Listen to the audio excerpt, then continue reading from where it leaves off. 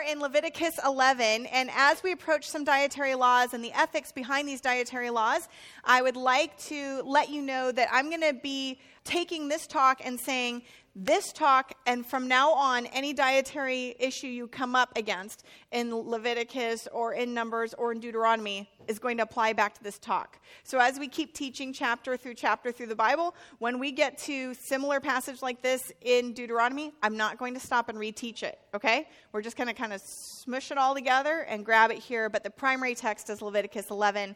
You can go back and read with great interest whether you should eat the gecko or not, okay? So let's start with Leviticus 11, chapter 1, and we'll just read a few of the verses and then skip to the end for a summary. The Lord said to Moses and Aaron, "Say to the Israelites, of all the animals that live on the land, these are the ones that you may eat. You may eat any animal that has a split hoof completely divided and that chews on the cud. There are some that only chew the cud or only have a split hoof, but you must not eat them." This is how you shop, right? You don't ever look at the label to see like fat content, lean meat, right? You just go split hoof cud. Is that how it's labeled? Okay, just checking. The camel, though it chews the cud, does not have a split hoof. It is ceremonially unclean for you. So no camel, everyone, just that's it, okay? The coney, though it chews the cud, does not have a split hoof. It's unclean for you. I put a picture up of a coney because I wasn't sure if you knew, you're not allowed to have that at the supermarket. The rabbit, though it chews the cud, does not have a split hoof. It's unclean for you. And the pig, though it has a split hoof completely divided, does not chew the cud. So it's unclean for you. You must not eat their meat or touch their carcasses. They are unclean for you. Of all the creatures living in the water and the seas of the streams, you may eat any that have fins and scales, but all the creatures in the seas or streams that do not have fins and scales, whether among the swarming things or among the other living things in the water, you are to detest. And since you are to detest them, you must not eat their meat, and you must detest their carcasses, and anything living in the water that does not have fins and scales is to be detestable to you. So no catfish, no shrimp. Got it, everyone? Okay, all good. Okay, these are the birds you are to detest and not eat because they are detestable. The eagle, the vulture, the black vulture, the red kite, the kind of black kite, any kind of raven, the horned owl, the screech owl, the gull, any kind of hawk, the little owl, the cormorant, the great owl, the white owl, the desert owl, pretty much owls are out, the osprey, the stork, any kind of heron, the hoopoo bird, the bat, all flying insects that walk on all fours are to be detestable to you. But there are, however, some winged creatures that walk on all fours that you may eat, and those that have jointed legs are hopping on the ground. So of these you may eat, everyone, thumbs up, here you go, locust, katydid, cricket, or grasshopper, okay? So no rabbit, but the locust, all for you. All for you. All other winged creatures that have 4 legs you are to detest. You will make yourselves unclean by them. Whoever touches their carcasses will all be unclean until evening. Whoever picks up one of their carcasses must wash his clothes, and he will be unclean till evening. Don't defile yourselves by any of these creatures. Do not make yourselves unclean by means of them, or be made unclean by them. And I am the Lord your God. Consecrate yourselves and be holy, because I am holy. Do not make yourselves unclean by any creature that moves about on the ground. I am the Lord your God, who brought you up out of Egypt to be your God. Therefore, be holy, because I am holy. And those are the verses summarized that we're grabbing out of chapter 11. Our talk tonight is called The Omnivore's Conundrum. So all of those books that we have out and the documentaries and the things that, listen, I couldn't put any images into our slide presentation today because, and I'll just tell you the honest truth, I won't ever eat again. So all of the things that we typically think of when we know about our own dietary problems and challenges and the ethics behind that, we watch the documentaries. I saw the natural history of the chicken, didn't eat chicken for like months on end. When I was in junior high, I went to a New Zealand Maori Indian, like native, beautiful celebration, local celebration, and out came a whole animal out of the ground, and that was it. I was a vegetarian for 5 years. So I can't look at these pictures, and I can't show them to you, but I'm going to suggest that the things that we talk about when we talk about diet, that these ancient things, these weird rules that sound bizarre to us, that sound like they don't have any application, actually have a significant and steady ethical application for our world today. So while we might sit and read that list and think this sounds bonkers, how does Leviticus 11 speak to me today? Or Deuteronomy 14 and the other passages and don't eat blood and all of this, it sounds a little bit like, well, why can't I have bacon, really? Let's just have the bacon. And you can debate and discuss all of those wonderful, what is it permitted to eat? Who can eat it? Can Israelites eat it? Can Gentiles eat it? All of those types of things. But the ethics that drive God's commandments here about what we eat are still applicable today. Hang with me. I'm going to prove my point in 10 minutes. Remember that all of this has to do with, back to Exodus 19, you shall be to me a kingdom of priests and a holy nation. There is an expectation that God has for his people that they will live differently and distinctly from the other nations, from the other people groups on this earth, because God is dwelling in their midst and they are to be holy. They are to be distinct, set apart. And as a result, they live differently. What is the thing that we wake up in the morning and the first thing we think of, it's actually the first thing our daughter says in the morning.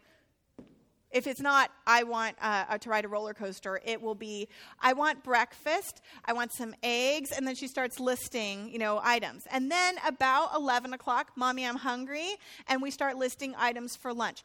Food is something that we do at least 3 times a day, some of us a little bit more. And we like to think about what we're going to eat, where we're going to eat. And if I'm honest, I'll say I'm a bit of, I like good food. I'm a bit of a foodie. I'm a little bit picky. I do like fear-free eating. I've been telling my husband this for years. I want fear-free, guilt-free eating. I don't want to be afraid of where my meat came from or what happened to it on its way to me.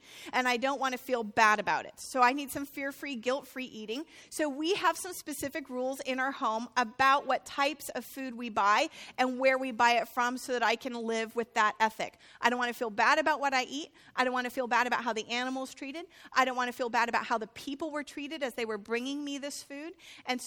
And let me just be honest, and I love food. So I want really good food at the same time. And as I think about my day and what we do, all of the effort that all of us in this room do in order to provide good meals for our family throughout the day, diet is something that consumes us. And it's some of us will say, how many people take pictures of their food? And not you, but other people, right? How we talk about food, it consumes us. But in the Bible, when we talk about food, we're talking about things that are impure and pure. And Jacob Milgram talks about it this way. Impurity is the realm of death, and life is the only antidote. Life purges the sanctuary by nullifying, overpowering, and absorbing the Israelites' impurities that adhere to it, allowing the divine presence to remain and Israel to survive. So as they eat 3 times a day, they must eat in such a way and live in such a way that the presence of God, the life of God, the divinity of God can be present amongst them. So the primary instructions regarding what we can and cannot do in the Torah are threefold. The first one is animal food choices are severely limited, everybody. And only domesticated herbivorous species are allowed. So basically you can have cow and sheep and goat. Baby lamb, that's sheep. Goat. There's no restrictions at all on the vegetable or fruit kingdom that we get in the Bible. But you are limited to those 3 varieties, those 3 types of animals. Guess what? Those are the same animals that we also bring to God in his house. So just hold that for a minute. Number 2, animals must only be killed by those who are qualified by skill and piety. Skill in applying a hallowed technique of slaughtering that renders death painless, and piety in being aware of the divine sanction permitting such slaughter, ensuring those employed as butchers do not become brutalized through incessant killing. In the Israelite world, the people that were the ones slaughtering the animals were the priests. And they did that all day, every day. And so the Bible gave instructions, and then the rabbis took those instructions and specified them, as they are wont to do in beautiful ways. And they made sure that when the animal was killed, it was killed in a humane way. They have all these rules. Make sure that the knife doesn't have any notches of it so that it could just be a nice, clean cut.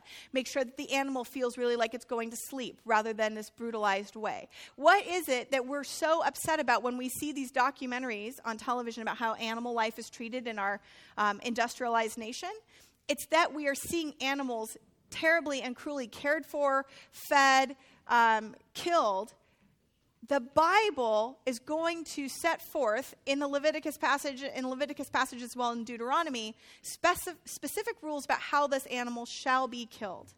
Only by particular people. I just want to say I'm very glad that the priests today do not have the responsibility of being the butcher. But if you go to a local butcher shop, you can say, hey, you're the priests of our day. It's very good. Now, Deuteronomy did specify that when Israel moved into the land and the house of God would be too far away for all of us to go to, but you wanted to eat some meat, that then people in your own community could be trained and learned how to do this. But the process didn't change. They still needed to act with reverence, act with holiness as they would take the life of this animal.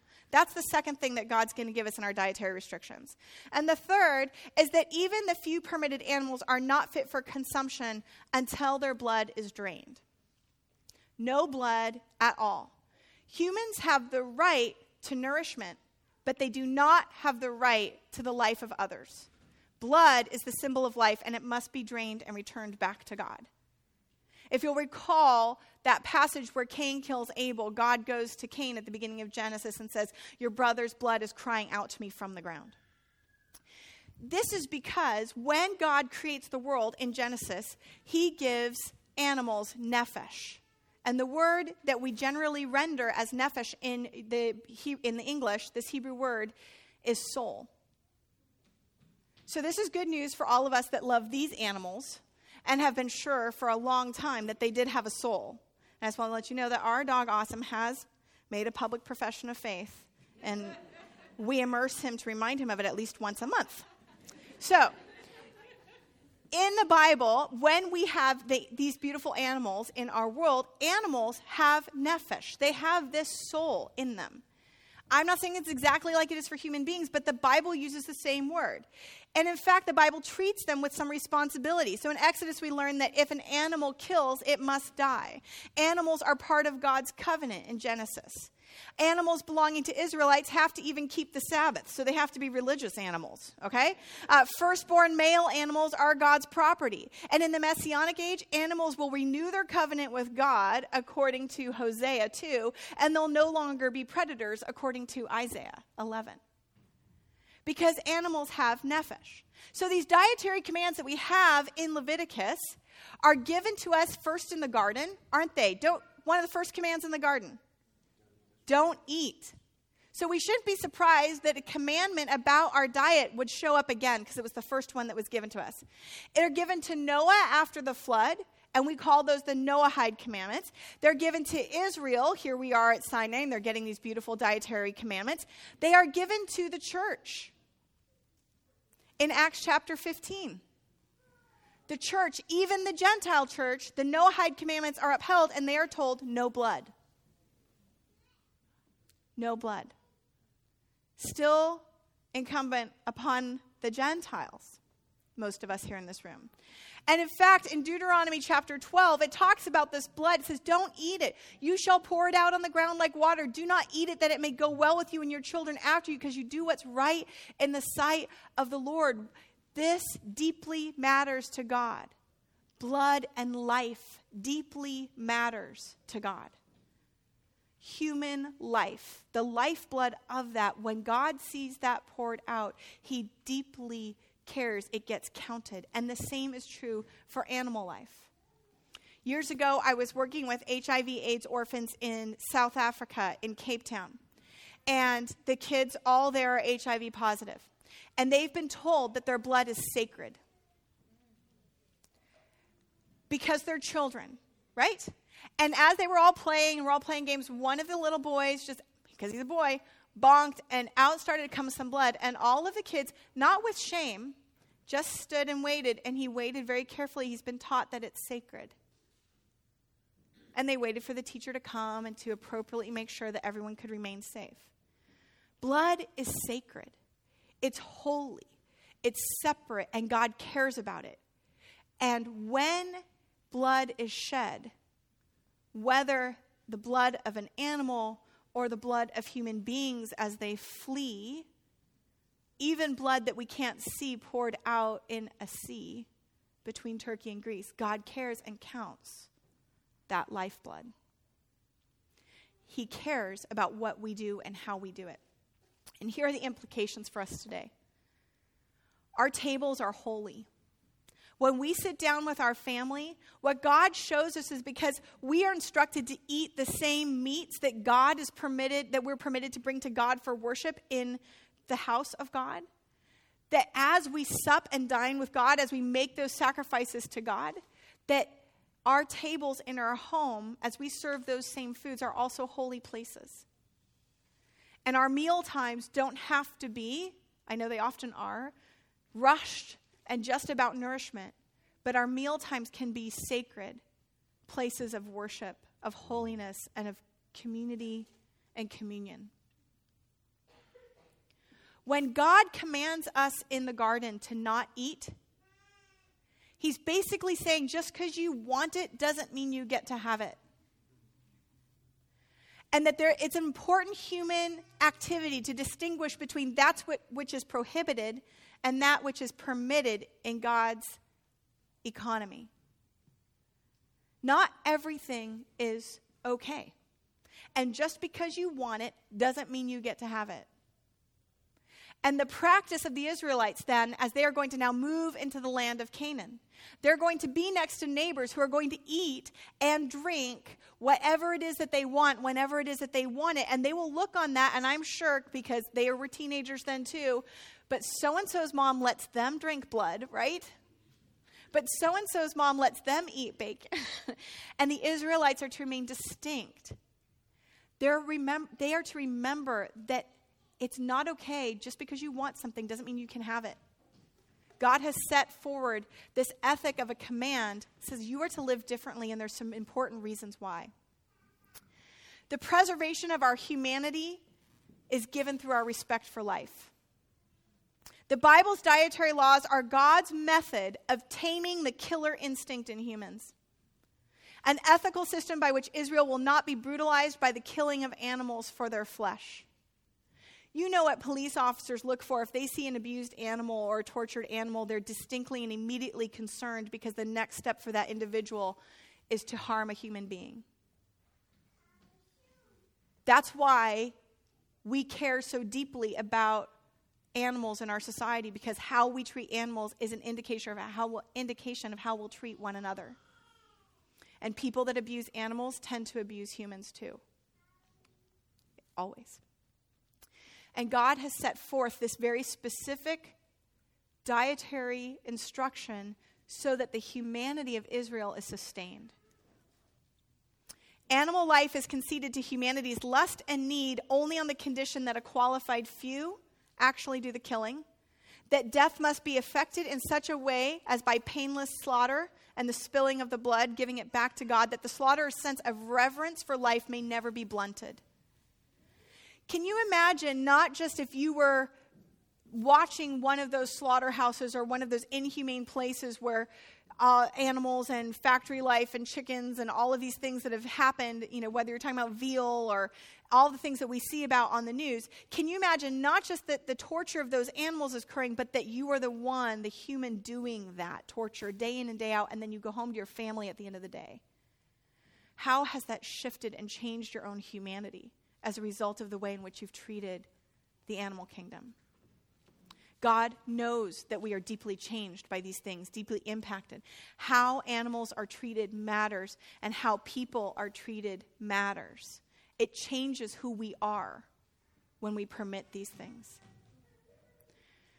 So, when we eat, we need to stop, and we need to remember, and then we need to thank.